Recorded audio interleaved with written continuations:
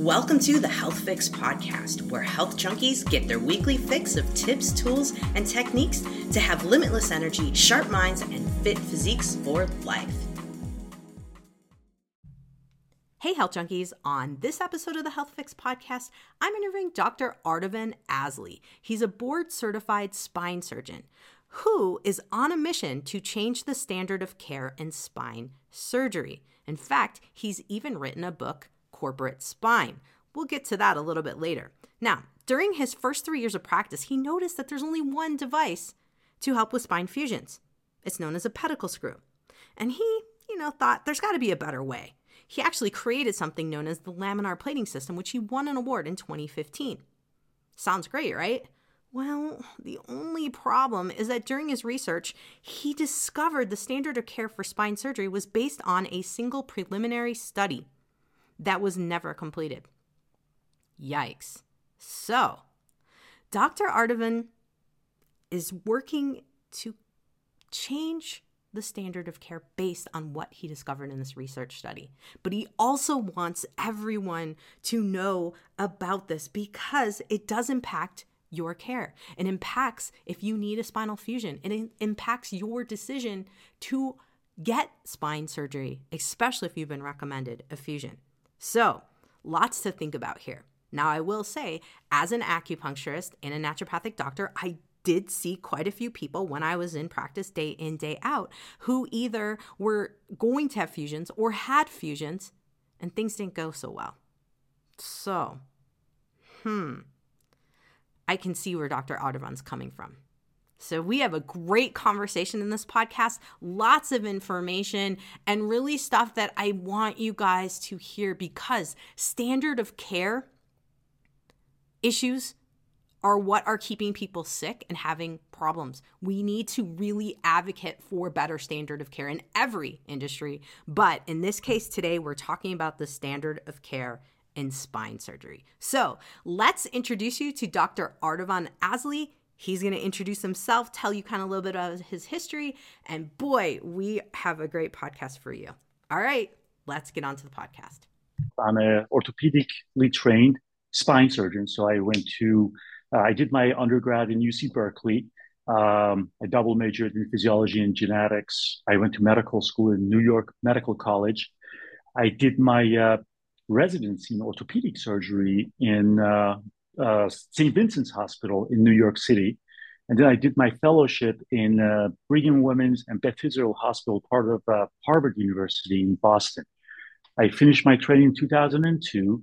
And basically after I finished, because I'm from Bay Area, I came and settled in Sacramento area since 2002. I've been in practice since 2002. So I've been in practice for about more than 20 years now. 20 and a half years. Welcome to the Health Fix podcast. Thank you. Thank you for having me. So that's wonderful. He is a spine surgeon, guys. I am blown away about all of his knowledge, and I get to pick his brain today on all kinds of things. But first and foremost, we were talking before we hit record, Ardavan, on the whole concept of how your book came to fruition while you were in the throes of COVID, thinking you were going to die. And you were like, I can't die. There's so much I need to say about spine surgery. So give us a little bit of a snippet of how things, while you were feeling pretty sick on the brink of death, and you were just like, no, I need to tell people, and I need to tell people now about what is happening in the industry of spine surgery. That's kind of amazing. Actually, a question that you just asked me. There's so much going on. I really don't know where to start, but I'll just go to the moment. Actually, I know the moment that I felt that urge to live, to be actually scared of passing away. So when I was practicing, I knew that there were some problems with how we do the surgery. So I wanted to make an invention that works better in elderly population, because what we use these days is a screw that gets inserted into the vertebrae. So, and I'm going to come back to all of this because I want to get to the question that you want, but I just want to give a brief background to that. Sure. So what happens, like, this invention led to another thing, and then that led to another thing, that led to another thing. And I found out that there's a deep conspiracy in the world of spine surgery. And when I found that out, I was ashamed, actually, of my profession, to be honest. So somebody, and I didn't know what to do, because I wrote letters to um, FDA, I wrote letters to the United States Senate. Um, and not only that, I would go to these conferences. I would chase down so-called leaders of the field, and they just didn't want to hear it. So somebody told me, "Well, why don't you write a book?" And I said, "Wow, that was great." So I started working on the book, and I wrote the book. I was very politically correct, not very abrasive. I wanted to be very gentle in a way. And then I got the COVID, and and I almost died. I was in the ICU. I was 4 days that I was in the ICU, actually. You know how you go to hospital and then you start getting better slowly? Well, I was in ICU for about 4 days, then I really crashed one day. And I had this moment that I had five people in the room trying to revive me. Mm. And I had even a moment that I really thought I was dying, because they gave me nitroglycerin, part of the protocol. And as I thought I was dying, I even told the nurses that I am dying.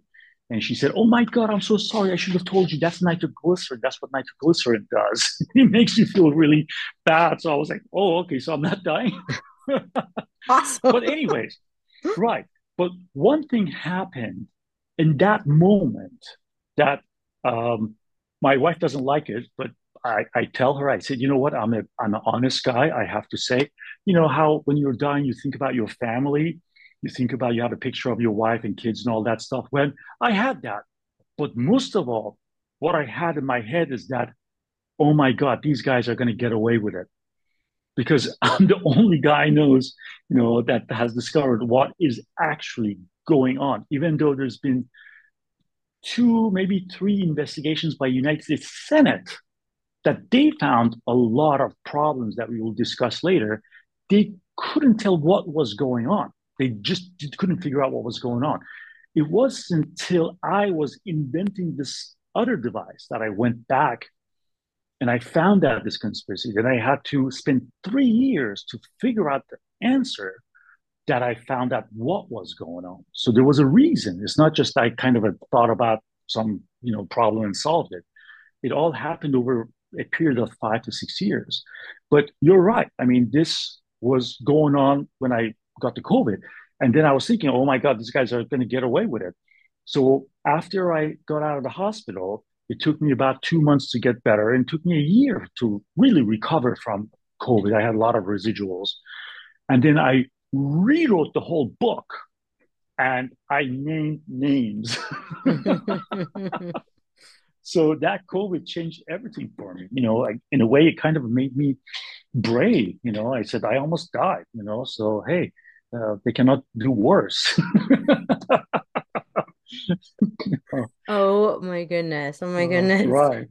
So, Dr. Ardavan, so you went through this experience. You were already trying to kind of expose what was going on in spine surgery. You go through COVID, you come back out, you go, okay, I'm gonna write this book. And now, that's of course, guys, why I have him here. I want him to talk a little bit about spine surgery as a whole, because obviously many of you who have listened to this podcast for a long time know that I'm an acupuncturist, know that I see folks that have either had surgeries or had surgeries that didn't do so well. Now they're back trying to figure out how to get rid of their pain again. And, I'm not going to, and I'm sure you've heard of this too, Dr. Ardavan, that many people will say, oh, spine surgery, yeah, the possibility of having good success is pretty low. And people will go into it kind of nervous. And I saw in your book, you mentioned quite a different, few things about people begging you to get rid of their pain, but then also the same thing going, I'm not really sure what is going to be the right option for them.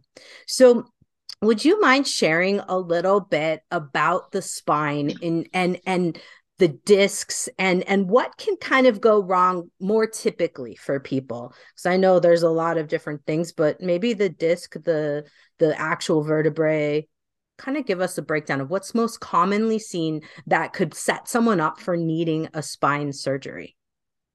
Sure. Now, I want to kind of say that, this is what I'm about to say. This is what happens in my practice. I cannot tell you that all the spine surgeons practice this way. I'm a little bit different than my colleagues.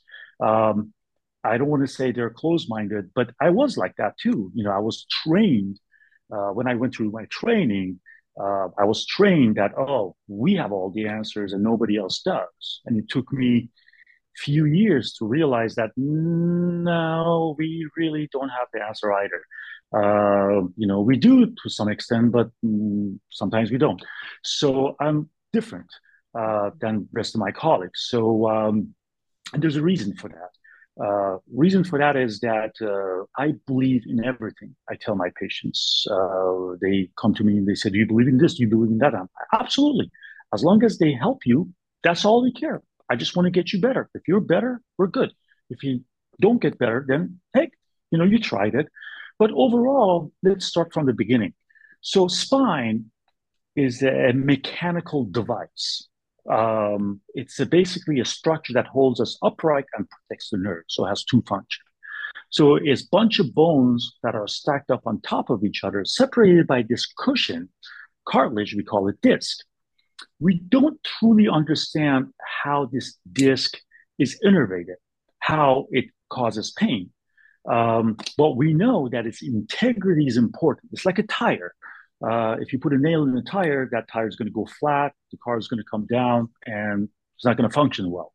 The same thing can happen with a disc. If there's an injury, let's say you did something, fell off a horse, something like that, got into a car accident. If there's an injury to the rim of that disc, that gelatinous stuff in the middle can seep out. Now, here comes the very complex concept. Just because there's an injury, it doesn't equal to pain. You got to have the injury plus inflammation. We know it's the inflammation that causes the pain. And that's why people have good days and bad days.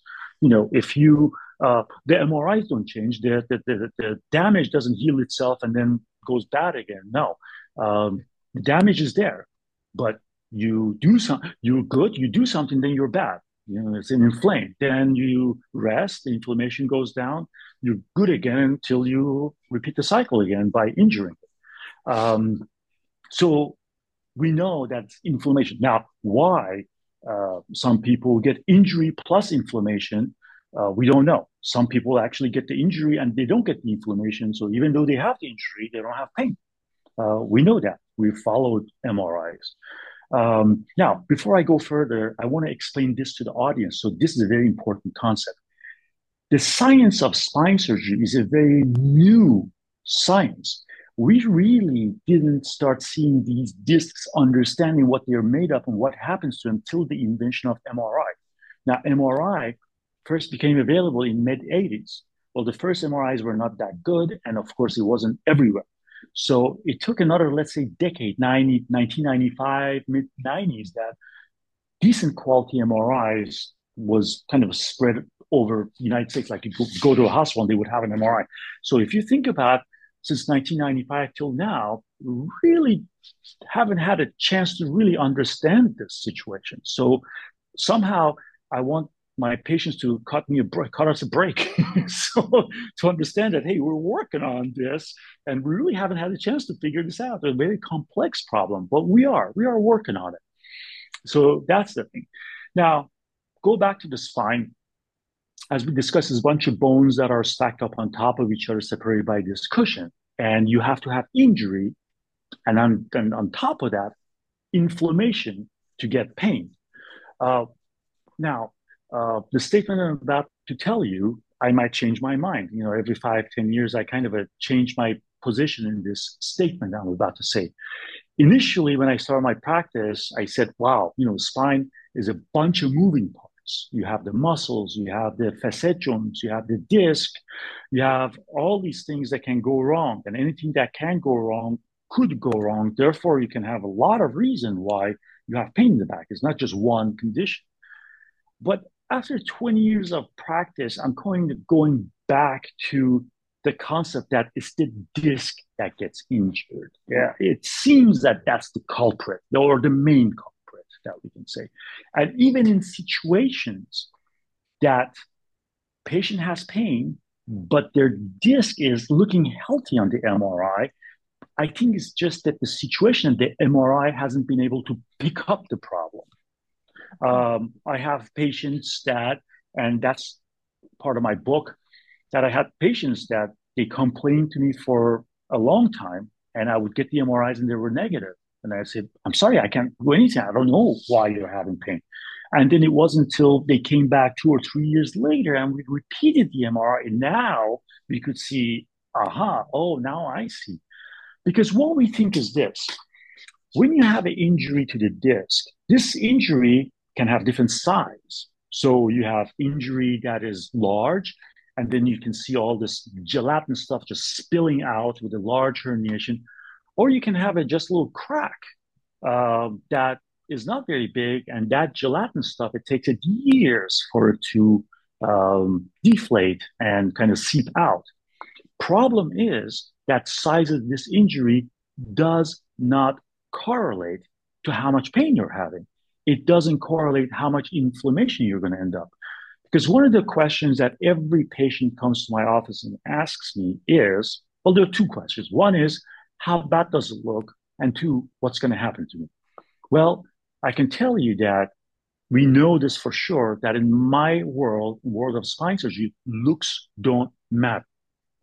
I have patients that they have horrible looking discs, bone on bone, all the discs are gone, and they're like, I'm fine. I have a little tightness here, but I'm good. Then I have patients that they're very young, healthy. I look at their MRI, they have one little tear, corner of the disc, and they're like, they can't even breathe normal. They're in so much pain. So that is evidence that actually the pain is not just caused by the damage, but actually the inflammation. And the other question, of course, is what's going to happen to me? And that's why I always tell my patients, I have no idea. And that's what makes spine surgery, my job, frustrating and at the same time interesting. Frustrating because I can't answer my patients' questions. I tell them, whatever scenario you can think of happening, I've seen it happen. I have patients that they come in, I do one injection or get some physical therapy, they get better. I never see them again. I have patients that nothing works. I end up doing surgery on them.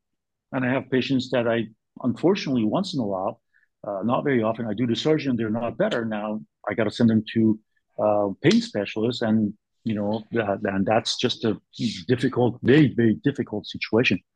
So that's the process. But at the same time, well, it makes my job interesting. I never get bored. I have office, 3 times a week, sometimes 4 times a week. And every time I come to office, even when I get patients that they have MRIs looking just like the patient that I saw the day before, but the presentation is completely different. So I never get bored. So that's a good part of being a spine surgeon. Oh my goodness. So, right. So, biggest question that patients ask me. So, how do you make the decision for surgery? How do you evaluate the patient? Different surgeons have different setup. Some surgeons use physician's assistant. A lot of my colleagues, friends use physician's assistants. So, or like some people practice in a setting like Kaiser. For example, if I tell you in Kaiser, a patient's being seen by the primary care physician, then they get referred to physical therapy, then they have physical therapy, then they get referred to pain management because, okay, the treatment of back pain falls into 3 stages. The first stage is what we call manipulative treatments. The whole idea is to manipulate the body with one technique or the other, try to get them better. In that category, you have chiropractic care, physical therapy, acupuncture, massage, it's a whole world. Mm-hmm. Second stage are therapeutic injections, and most of them are steroid injections to decrease the inflammation. Last and third step is surgery. So let's say you practice in a setting of a medical group like Kaiser. So this patient by primary care physician is being sent to physical therapy. If they're better, good. If they're not, then they get to pain management. And if they help them, great. If they don't, they have the injections, they're not better, then they get referred to a surgeon. Then the surgeon has to decide if they can help them or not. I have a little bit different practice. I like to see my patients earlier so I can evaluate them, you know, see the patient from earlier stages as opposed to later stages. But it beginning stage of treating a patient is like a cookie cutter type of a treatment, therapy, injections, then you got to decide surgery or not. Now, let's talk about surgery. How a patient become a surgical candidate. To become a surgical candidate, two things needs to happen. One, a patient that has had whatever is available to them short of surgery and they didn't get better. Two, a surgeon that can identify what the problem is in the MRI, therefore would be confident that they can fix that physical problem in them, leading to um, pain relief. Having said that, so what I'm trying to tell you is that shall I do surgery? Shall I not do surgery? If I do so, when do I do surgery? These are all patients' decisions because I cannot look at those MRIs and say how much pain they're in or what's going to happen to them. So I tell my patients, I said, if you think you don't need surgery, that means you don't need surgery. If you've come to a point that you can't live like this, that's when we do surgery. And as I said, different doctors practice different way. But the way I practice my practice is that I tell the patient, I said, if you're on the fence, surgery is not for you. People who are questioning, shall I have surgery or no? That's you're not surgery is not for you. People who I do surgery, they beg me to do surgery on them tomorrow. They're in so much pain. They've tried everything. That's why sometimes I get this question like, do you believe, shall I do surgery or shall I do therapy? Shall I do surgery? Shall I do chiropractic care? And to be honest, after 20 years of practice, I don't know why that question shouldn't exist. Because I tell my patients, of course, get the therapy. Of course, get those treatments that are much less invasive. If it works for you, absolutely. But if you do those things and you think that you still can't live your life with the amount of pain, that's when we have to do surgery. And what comes after, it is what it is. Sometimes I tell and that depends on how much pain they're suffering. Sometimes I tell my patients, look, I can look at the MRI and I tell you what could be the problem because this is the situation. As I discussed earlier, it's not just the damage that causes the pain, it's the damage plus inflammation. And you cannot see the inflammation. That's why we can't tell you that we don't have a test or study that tells us exactly where the pain is coming from. We don't. I'll give you an example. I had a patient about 8 years ago. She was a nurse at the hospital, at my own hospital, Sutter Roosevelt. She came to me. She had a very bad herniated disc at the level of C5-6 in the neck, in the cervical spine. I told her, oh, don't worry, no problem. I'll fix you. I mean, not just like that. I told them all the risks and stuff. But I had this kind of a cavalier attitude. Like, oh, yeah, I'll fix you. No problem. I did the surgery at C5-6 and she didn't get better. I was like, ooh, wait, oh, what do I do now? So I sent her to second opinion myself, 3 other surgeons, and she stuck with me. And all the surgeons said, Dr. Asley did the right surgery. Sorry, you're not better. We don't know what's going on. This is it. So after a year, I told her, I said, there is a disc below it between 6 and 7, and there's a little tear in there. It's nothing significant. It can be the disc below, but I don't want to talk about another surgery. If I do that surgery, you're not better. Now you've had 2 surgeries, you still have the pain. I can't live with myself. But that could be a problem. You need to make that decision. She came to me and said, I can't live like this. I'm going to take my chances. And I did the surgery at C67 and all the pain went away. So this is a very well-known fact in the world of spine surgery that you can have 2 discs next to each other. One of them is horrible. The other one doesn't look bad at all. And it's the one that doesn't look bad at all is the disc that's really hurting the patient. And the problem is this: as spine surgeons, we don't want to just do this huge surgery. We don't want to just fix everything that doesn't look good to us. So we try to do the least. So we tend to operate on the worst looking disc. But unfortunately, once in a while, and most of the times it is the worst looking disc is the problem, but sometimes the worst looking disc is not the problem. And that's when the patient comes back and say, I'm not better. And in those situations, I have to start all over again, you know. And sometimes if you are in a different practice, then you get kicked into pain management, and that's it. Nobody wants to touch you, and you're in pain for the rest of your life. So it's not really the surgery's fault. It's just like we don't have a study to tell us exactly where the pain is coming from. And the problem with that is that when we do surgery, patients sleep. It's not like you're massaging somebody and they tell you, oh, that's it, you got it, that's the spot. They're Right. asleep. So you do the surgery, patient wakes up, and they either tell you they're better and everybody's happy, or they'll tell you, no, I still have, I'm there now.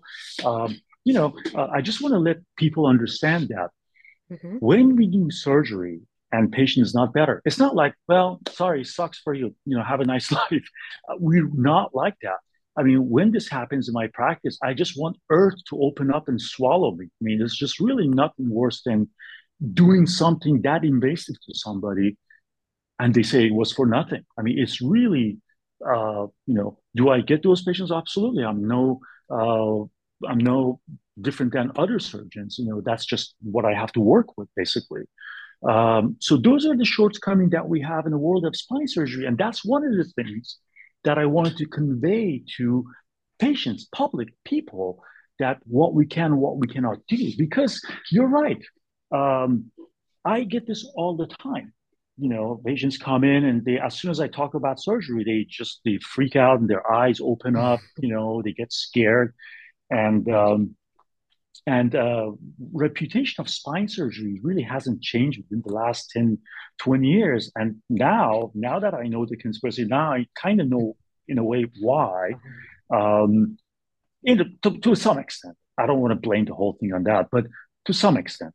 But when my patients come to me and say, we were told by somebody that don't get the surgery, if your surgeon talks about surgery, and I tell them, you don't understand. I am the one telling you that if you can avoid surgery, don't get the surgery. I'm the one to tell you. But if you cannot live like that, that's when we have to do the surgery. And what comes after, it is what it is. And that's probably one of the reasons I've never been sued by anybody, because I don't promote surgery. I don't talk my patients into surgery. It's purely their decision. They make the decision. They come to me and say they want to proceed with that or not. And unfortunately, I tell them I can do a good carpentry, but what comes after, I really don't have much control over it. But there's another aspect that I want my patients to understand, and this is very important. In my book, I talked about this conspiracy and all that stuff, but I didn't want my book to be just a complaint kind of a book that just complain about things. I wanted to convey 20 years of what I've learned in 20 years of spine surgery to my patients so they would understand what we have available to us and what we don't. Because I really think spine surgeons haven't done themselves a favor to try to educate public what we have available for us and what we can, what we cannot do. One of the concepts I talk about, and I always tell my patients, is this: I divide my patients into two categories: simple and complex. Simple if they have one or two discs that are bad. Complex if they have three or more discs that are bad when you look in the MRIs. Why? Because if they have one or two discs that are bad, the problem is a localized problem. These are the patients that they do very well with surgery. The results are good. They're happy, we're happy, and wonderful. However, once you have three or more discs, these are the patients that they have a regional problem. It's not just a local. In this situation, it's too much to ask of surgery to fix everything. And in these situations, I have to tell the patients, look, I might do a big surgery for you, and you might not get better, but there's a big benefit of the surgery that you're not going to see and nobody's going to talk about, which is stopping you from getting worse. Now, that is something that no surgeon takes the time to explain to the patients that, look, there's another aspect that nobody talks about, which is stabilizing the area. And that's something that they need to understand as well. So, um, you know, uh, it's kind of interesting because beginning of my practice, when I got out of my training, I was trained to do these big, huge surgeries, screws, rods, both sides, front, back, front. So when I started my practice, I would see some surgeons, older surgeons, established surgeons, that they doing these smaller surgeries. And I would tell myself, they're not well trained. Man, they should go back to training. They don't know how to do big surgeries. And now, 20 years later, I find myself in the same spot that I want to do smaller and smaller surgery because I've seen what the big surgeries do to the patient. Yeah. So I tell my patient, I said, if you have one or two discs that are bad, I can help you if you decide. But if they have three or more, I tell them, do whatever you can, don't do the surgery. But if it comes to a point you can't live like that, you come to me, I'm not going to deny you a surgery that can potentially help you. But you need to understand what you're getting yourself into. Mm-hmm. And the reason for that is multiple layers. One is that some people get better. Some people, even without surgery, over time, the inflammation kind of burns stuff out and they get better. We just don't know who, we don't know when, we don't know why. But some people do get better even without any treatment. And the other thing is that, it's very difficult to say what would be their functional outcome after a big surgery. Some people, let's say, do 3, 4 level fusion.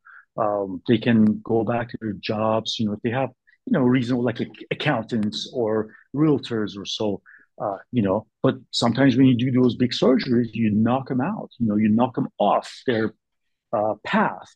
So those are the patients that after a big time surgery, then you tell them you need to retire. You need to retire and you got to protect your back for the rest of your life.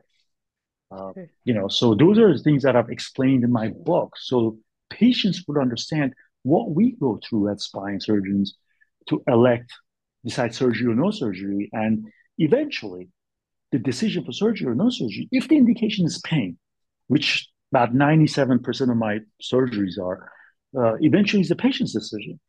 Mm-hmm. Mm-hmm. Makes sense. It makes sense.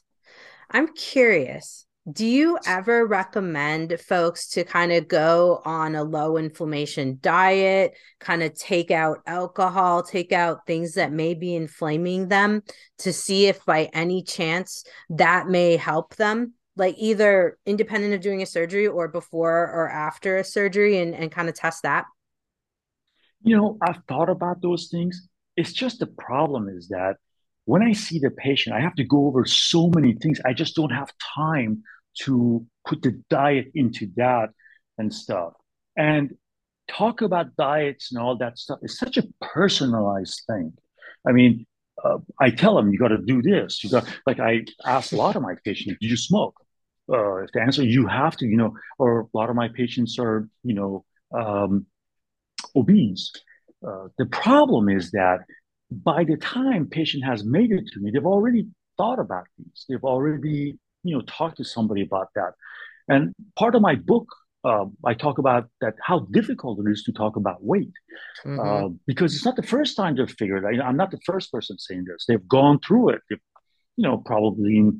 God, I was talking to one of my office managers. She was telling me that this is a very difficult situation. These people might have been called names, or maybe they might be, you know, made fun of or something like that. It's a very sensitive issue, and I don't want to keep talking about that. And they probably tried different things, and they failed. And one of the things I talk about in my book is that uh, people look at the heavy people, they think like, oh, she just likes to eat, stop eating, come on. But it's not like that. It's not that complex. There's a thermostat in your brain that sets, when to stop eat, or, what I'm trying to tell you is that even the desire to eat is a part of metabolic cascade. It's Hmm. not something that you just decided that you want to become heavy. That's the look I'm going for. Yeah, no.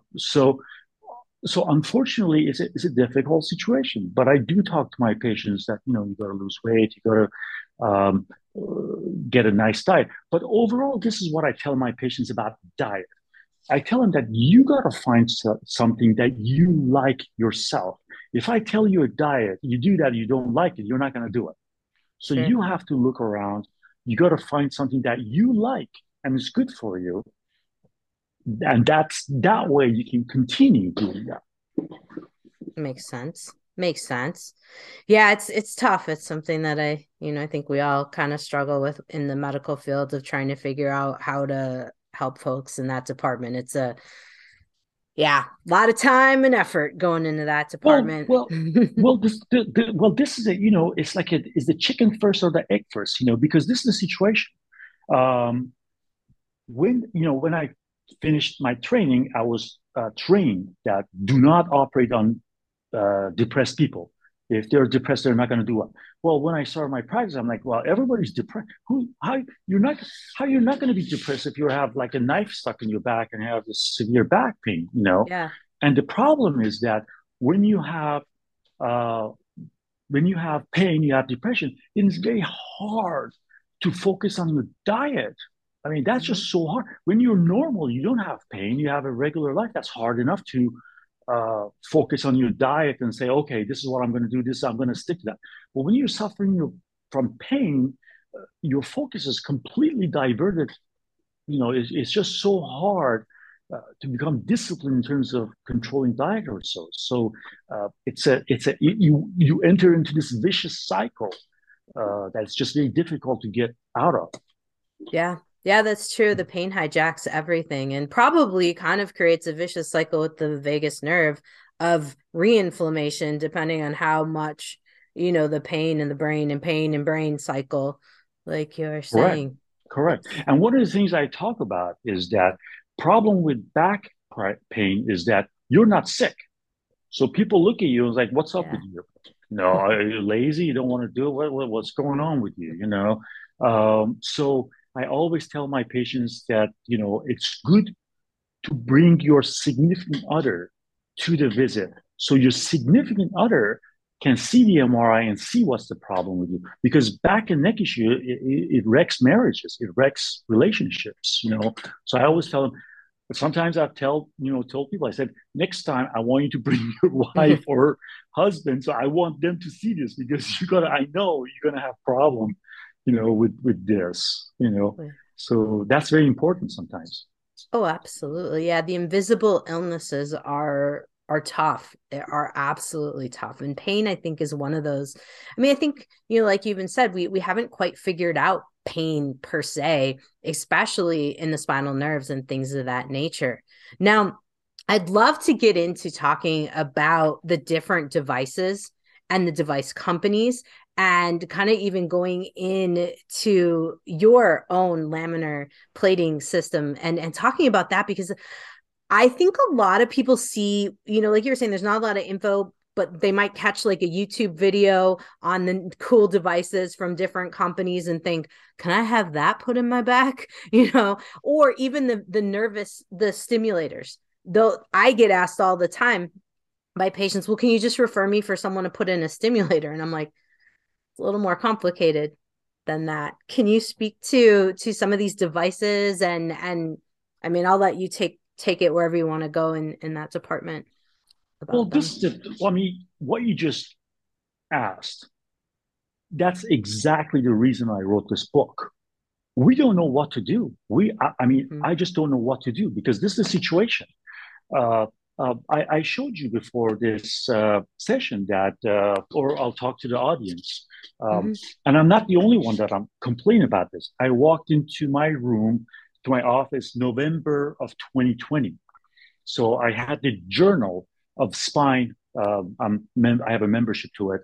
So it's the issue November 1st, 2020 of Spine Journal. And I'm going to show it to whoever, if Yep. somebody watches in the YouTube.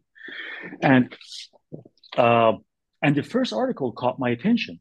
And this is the This is the title of the very first article. Undisclosed conflict of interest is prevalent in spine literature. So that's our journal saying that our literature is tainted. And this is what happens. A company comes up with a product. Then they approach a surgeon, which is always a famous surgeon. They're not going to find somebody in a small town. They go to a very important institution, Harvard, John, whatever. And unfortunately, then that surgeon that becomes consultant start writing papers that are favorable to that product. Then we all start using it. Then 10 years later, we find out that the product didn't work and nobody says anything.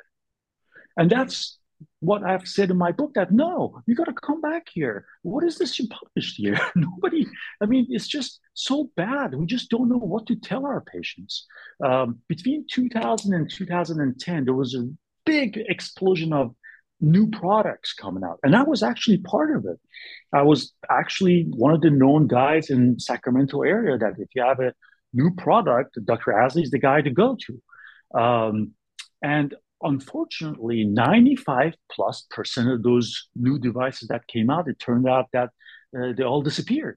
And that has a lot to do with, unfortunately, integrity of people who are doing the studies.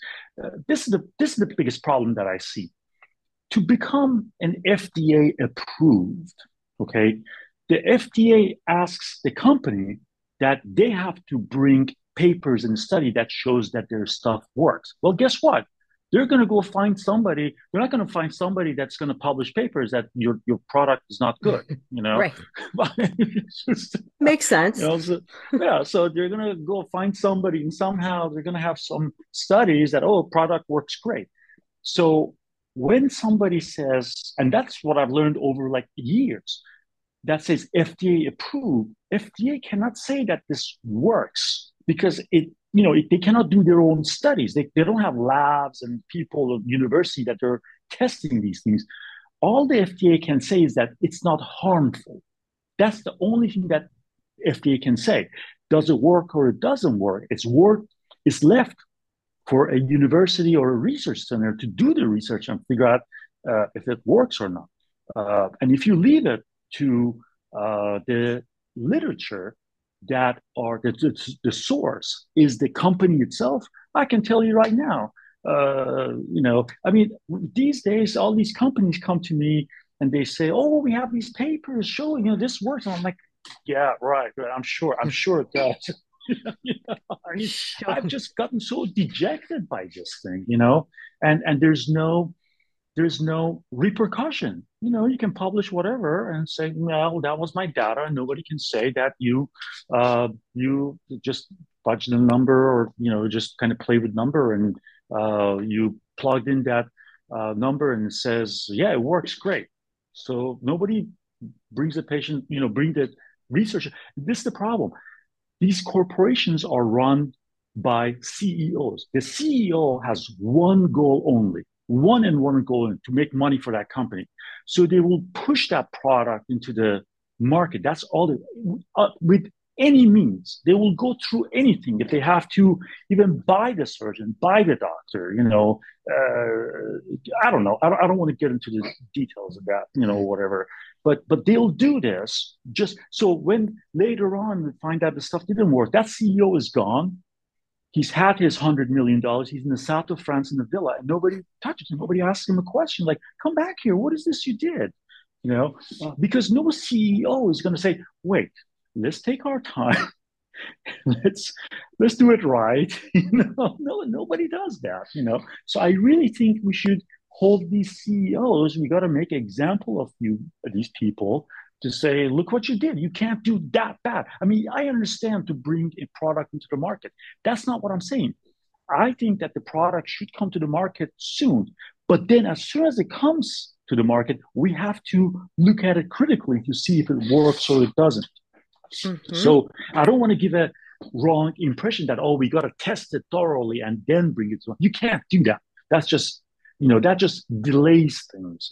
I think we should bring it to the market, but we should look at it with a critical eye from the beginning and evaluate it not like 10 years down the road, like immediately with a year or two of coming to the market that is it working or not. So that's the best way because I've thought about this quite a bit. What's the best way, you know? So yeah, so it is complex. It is. I mean, and you have to try things out, right? And I can respect that. You have to have a trial of different things, and you have to use it in an in vivo, so in life situation, not just on rats or things of that nature. And I think we have to try to. Unfortunately, some people are sacrificed. Let's call it what it is for learning what is going to happen with certain things. And one of the things that you mentioned in particular is the pedicle screw situation. Correct. And Correct. this is something that I've run into in my practice with certain patients.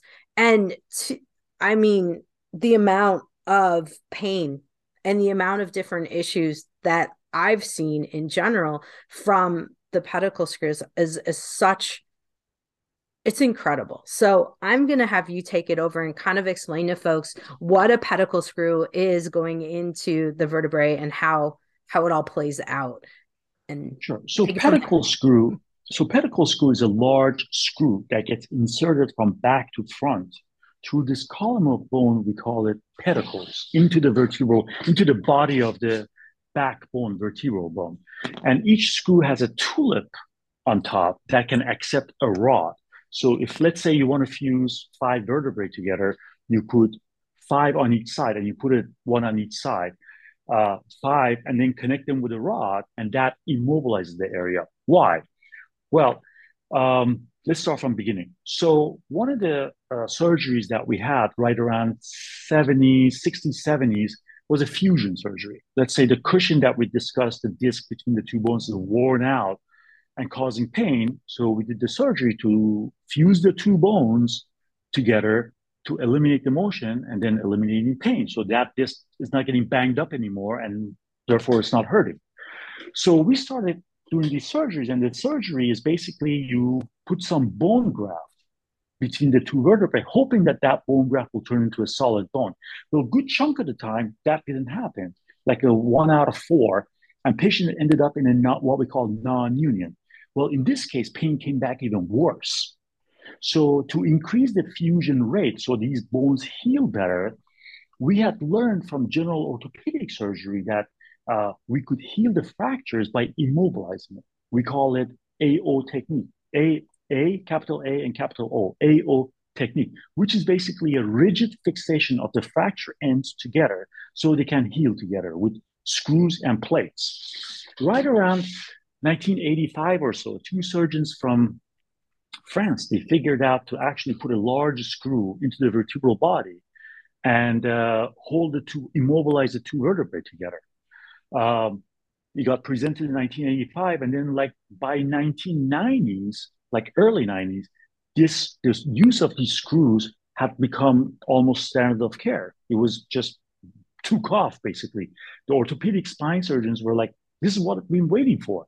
Well, the problem is that initially there were significant amount of bad outcomes. At some point, there were 7,000 lawsuits against the manufacturer, a company called Medtronic. They even sued the doctors. They sued American Academy of Orthopedic Surgeons and North American Spine Society. So 500 lawsuits against not the doctor, but the institutions of surgeons. Right around this time, like in 1993, a surgeon called Dr. Zdeblik published a paper in 1993 that said these screws work beautifully. They are working amazing. They're increasing fusion rate to 90+%. Whoever got these screws did so much better and they're great. So when that paper came out, we started using these screws, and the use of these screws became standard of care to even right now. But so by 2016, when I started to come up with a alternative, because these screws get inserted into the bone, and inside bone is what we call cancellous spongy bone. The outside bone, it's like vertebral bone is like a shoebox. The outside, the shell is a cortical strong bone, but the inside is a spongy weak bone.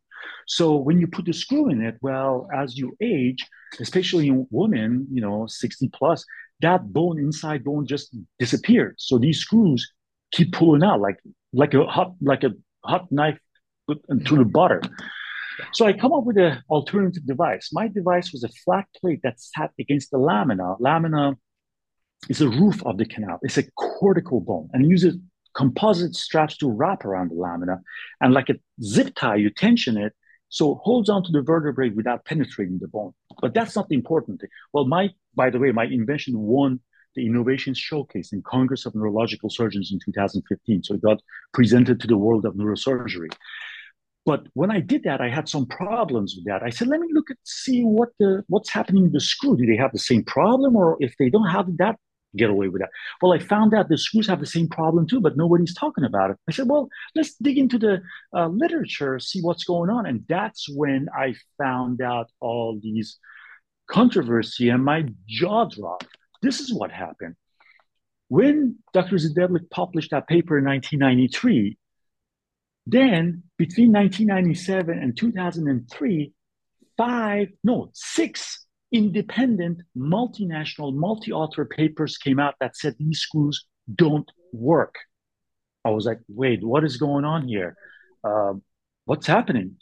Let me look back at Dr. Zedeblik's paper, see what's going on. And the first thing that I found out, it just shocking. Like every time I thought I've seen the worst of it, it got 10 times worse. When Dr. Zedeblik published that paper, he published it as a preliminary report. I spent 2 or 3 years to look for the final report. I couldn't find it. So eventually I talked to one of the professors and he said, oh, yeah, that study was never finished. It was abandoned in the middle. I Oh, was like, wow. what? If you Google right now Zedeblik spine fusion, you will see this paper that was published in 1993 has been referenced by 1,000, as of yesterday, 1,122 articles.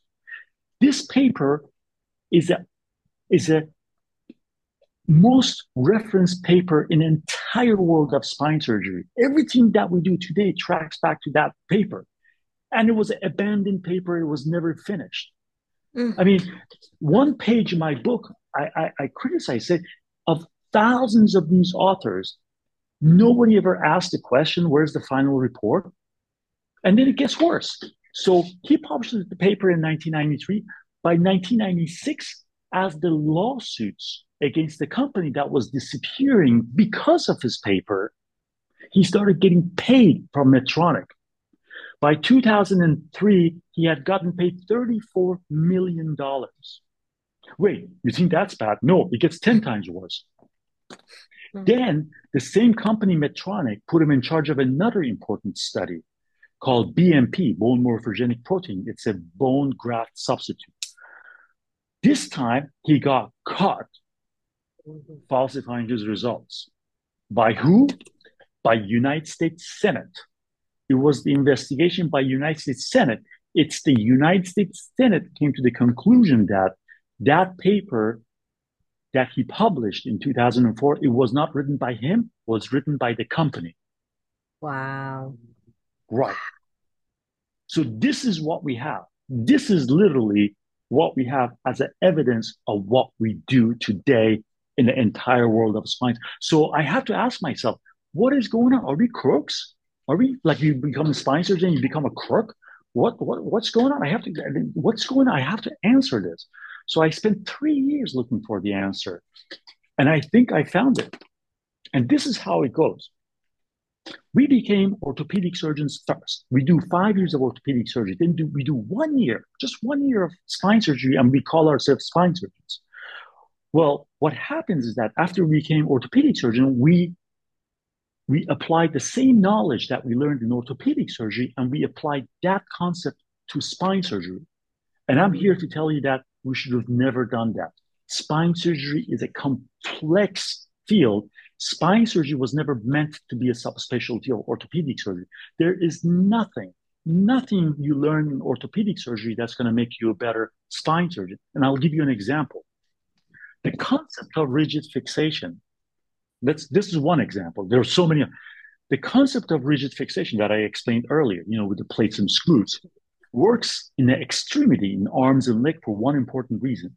If you have a construct, if you have a screws in place, you have fixed this bone. That's not, you're kind of suspicious. You're like, well, it's I want to protect it. You can eliminate gravity. You put the patient on crutches, or you put the patient in a sling. So you eliminate gravity.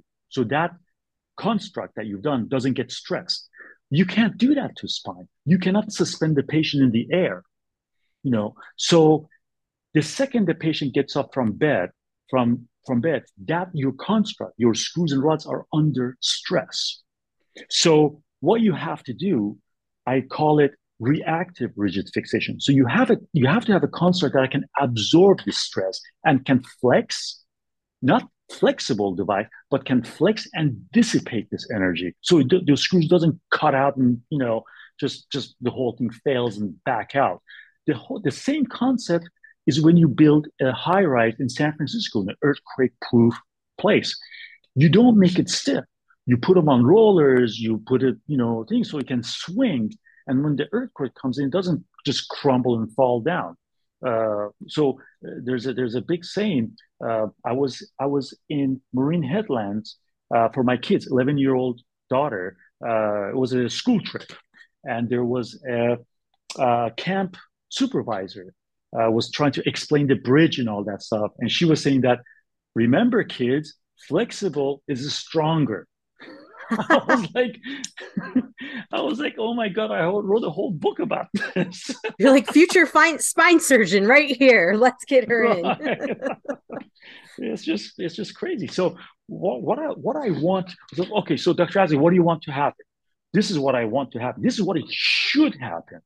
Whatever you learned in orthopedic surgery, you got to unlearn. As a matter of fact, spine surgery should be its own specialty. You should unlearn what you learned in orthopedic surgery and then relearn. It's like going from Newtonian physics to quantum physics. If you want to build a house on Earth, you can use Newtonian physics. But if you want to shoot a rocket to moon, you have to use quantum physics. Or if you want to build a laser, you got to use quantum physics. So it's totally unrelated. They got to be treated as a totally special. And spine surgery should be its own special, not 1 year. You need at least like 6 or 7 years, definitely more than 1 year to call yourself a spine surgeon, basically. So Yeah. that needs to happen. Okay. Okay. I like where you're headed with this. I think it's, I think for a lot of people, just because, I mean, you've seen it. I think it's especially touching in your book, how you're talking about being a doctor in a small practice and being in a not small practice, a small town, and seeing people outside at the, hardware store or whatnot. It's, there's integrity there, but there's also integrity and also calling to action for other spine surgeons to step up and change the profession. How are you doing on recruiting?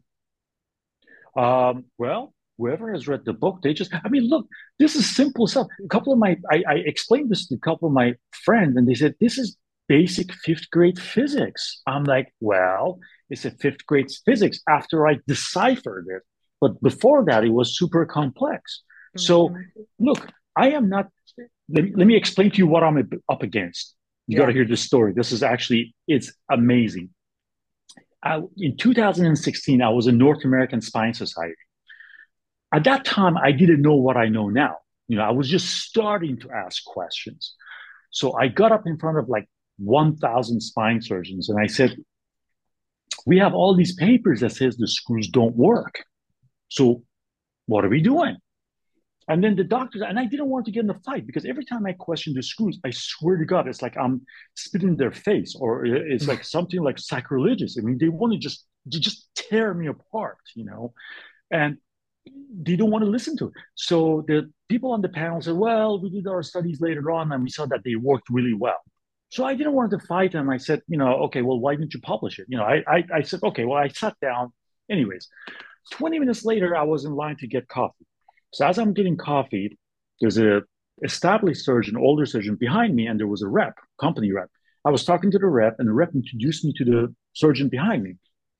And he told him, said, Dr. Hasley doesn't like screws. I said, and the established surgeon said, oh, you're the gentleman that raised that question about screws. Well, I totally understand, and everybody's welcome to their opinion, but you're very wrong. I said, it's not about me. It's about the research. We have research that clearly say that these screws don't work. Maybe, just maybe they're trying to tell us something. He said, I know, I published those papers. Those are my patients. I'm like, yeah, what's your name? He told me his name. And I'm not going to mention the name. And he's right. He was the fifth author. I had all the papers in my hand. He was the fifth author on the second study that I had. I said, well, let's read your paper. I opened his paper. His name is up there. He said, that's me. That's me. I'm like, okay, let's read your paper. The last sentence said word for word this. I've memorized it. Based on current evidence, we do not recommend routine use of pedicle screw in spinal fusions. He looked at it. He looked at it and said, no, that's wrong. And he walked away. So, yeah. So Oh my. that's what I'm dealing with. Yes. Okay. That's what I'm Wow. dealing with.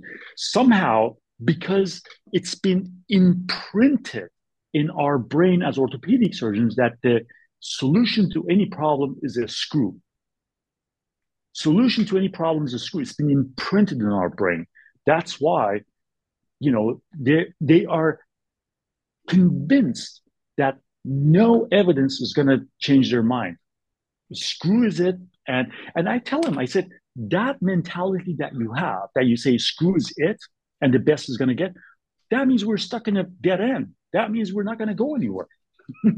we're, Hmm. we're, not only doesn't work, but at the same time, we're not going to go anywhere. You don't want to accept anything new. It's just, it's, and then I'll tell you something else. So I've talked to lots of leaders of the field. They are aware that these papers have been published that say, but this is their attitude.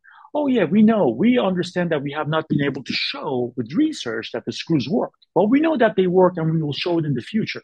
I'm like, wait a minute, that's a definition of insanity. You want to do the same What? experiment over and over and hoping that one of them will show that Oh. it works? I mean, that's just crazy. And I tell him, I said, every time you fail to show that these screws work, you've just shown that it didn't work. These are not two independent events. This is the same event. If you Mm. fail to show that it works, you just show that it didn't work. Oh. It's like it's crazy. It's just Oh that's man. why people might say, well, why don't you bring it with your leaders? I have ambushed them. Um, I've chased after them. A couple of them, they're like cussed me out. It's beyond belief. It's beyond belief, and it's very simple. And let me tell you this: it's very simple.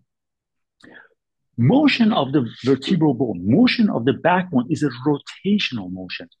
A vertebrae on top of the other vertebrae doesn't slide back and forth, doesn't goes up and down. It rotates. Well, guess what? That means that if there's a screw that's parallel to the ground, has to stop that motion, the mode of failure for the screw is toggle. The two ways that screw fails is the pull out and And toggle. So vertebrae is not moving forward and backward, so it's not pull out. It's the toggle. I was 6 years old when I realized if you want to take a screw out, you don't yank on it, you toggle and it'll come out. I was 6 years old. So you tell a screw to do something that's not made for it. Then you give him nothing but the spongy bone. And when the papers come back and say it doesn't work, you don't want to believe it. I'm baffled. I just don't know. oh my goodness. I don't know what to do. Oh my goodness. Well, I think the Right, next right. thing is how do we I mean, this obviously my podcast is all about education and helping to educate the consumer at this point, because now the more that people know, the more that they can be educated as to what they're getting into and Well, option. right. My goal is that this is your body. This is what we're doing to you. You have to complain. I want patients to come up and say, this is not right. You cannot, because my wife didn't want me to write this book. My wife is very scared. My wife is like, you have a great practice, you have a good life, you're just going to ruin it. I'm like, once I find this out, I can't sleep. I can't. I have to do this. I mean, my life is already. If it's going to be ruined, it's already ruined. You know. Uh, good night's sleep is a very valuable thing in this life. And I've already lost it. So I had to do this. And once I found this out, I had to bring it to attention. It's just what we're doing is unethical at this point. Mhm. And Mm. I want patients to understand so they can at least call your representatives, call newspapers, tell them that, hey, there's this guy that is saying this stuff that, there's something going on in spine surgery that is not right. And Mhm. bring up the awareness. I have asked myself for 3 years, am I doing the right thing? Am I in the right path? Am I missing something? And it always comes down to the same answer. How do you explain a unfinished preliminary report as the most referenced paper in your entire specialty? How do you explain that? You can't. We can't have a specialty like this. This is crazy. Mm. That's Right. it's mind blowing. It's mind blowing, and it's for me. I mean, I have seen firsthand some patients, that are dealing with this issue right now, and especially women who are losing bone density. And now we've got the bones moving, and we look at DEXAs, and we're like, yes, definitely osteopenia, osteoporosis, and that's probably why we're now getting issues. Not to mention all the little ligaments, little tiny ligaments that are around the spine too. Um, Right. what kind of things, and I think maybe this might help some folks to kind of identify, because I'm not sure 100% how many people know that they actually have had a type of procedure that has screws. If How they had much a expert. fusion, if they had a fusion, they had the screws probably. I mean, that's the standard of care. That's what we do. Okay. Every time we do, because, and of course, that's one of the big questions, most frequent questions people ask me: Are you using the screws? Absolutely. Every time I do the fusion, to this day, I put the screws in. Why? Because this is standard of care. If something happens to the patient, they're not better, they go to the next surgeon. That's the person the surgeon's going to say, "Ah, you didn't use the screws. That's Mm. why he botched it." So I'm not going to practice my own medicine.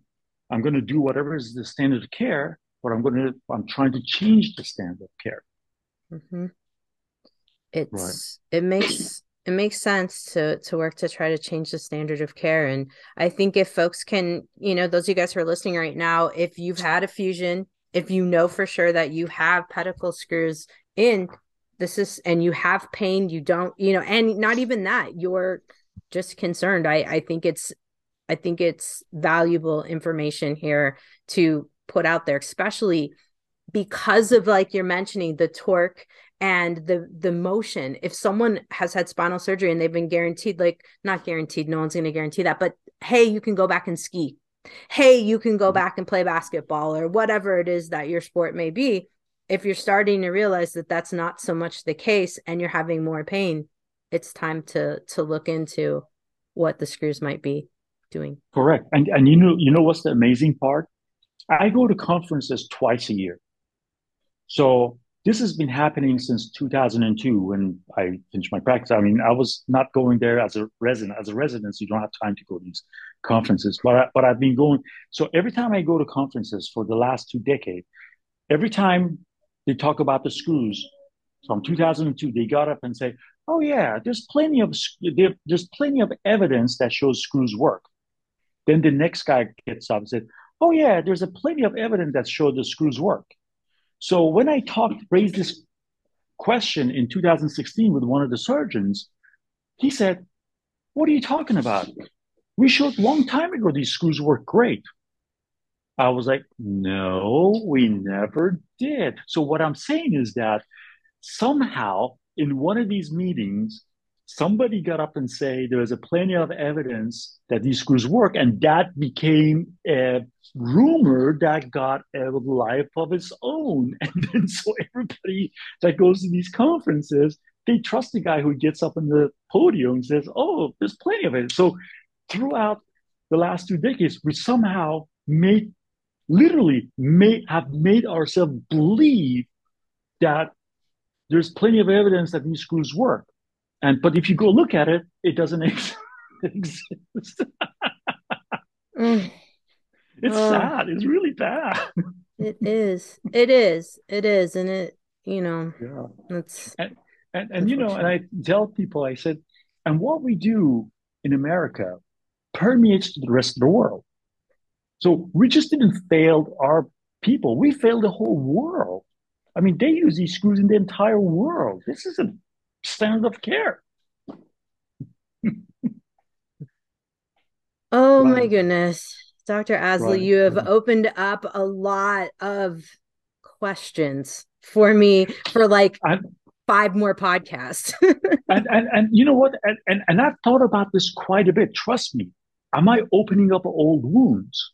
Because world of spine surgery went through a real trauma in 1990s because of these screws.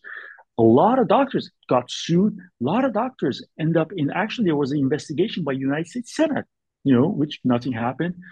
So am I opening up the old wounds? And they always come back to the same answer. There was a reason that there was a problem, that there were all those wounds in 1990, and we did nothing about it. We put it under the rug, Hmm. and the problems didn't go away.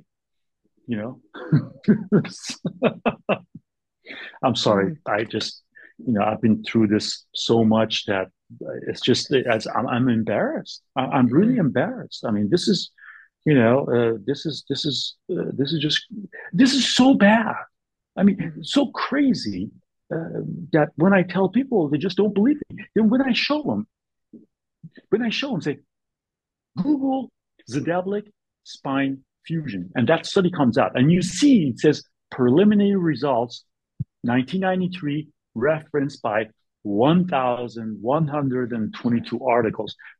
That right there, that just one snapshot, that right there, people's jaw drops. It's baffling. It's baffling. Right. Well, let's get folks over to getting your book so that we can educate folks and start getting some positive Correct. turn And ask for in this one. change. Mm-hmm. Right. And ask for change. Right. Thank you So very much. you're welcome. So corporatespinebook.com. And of course, I know I'm going to get questions for where do folks find you at your actual practice too, because Sure. I definitely want to give you a plug in that case because you have a lot of integrity. I like how you ask questions. Where can folks find you at your practice? I practice in Sacramento, California. I have one office. I used to have a few, but now I'm settled to one office. And this is where I practice. I take PPOs. If you have a PPO, you can come in. We can see you, and yeah. Well, thanks. But more than anything, what I want from you, and do myself a favor, and do yourself a favor, and spread the word. Yeah. I tell people, I said, it's your duty to read this book. Not only that, it's your duty to let whoever you know to read this book. This just Mhm. can't go on. Yeah. Yeah. No, I absolutely agree. I absolutely agree. And anyone that's in my profession, of course, too, and folks who see when surgery does not work out, all of us know that there's something, things could be improved. And so, absolutely. All right, guys, we'll head over to drjkrausnd.com. Look at the podcast notes, and corporatespinebook.com is what you want to be going after. Dr. Ardavan Asley, thank you so much for all Thank you. of your information. You are doing a good service. It is a good thing, and I am happy to spread the word. Thank you. Thank you.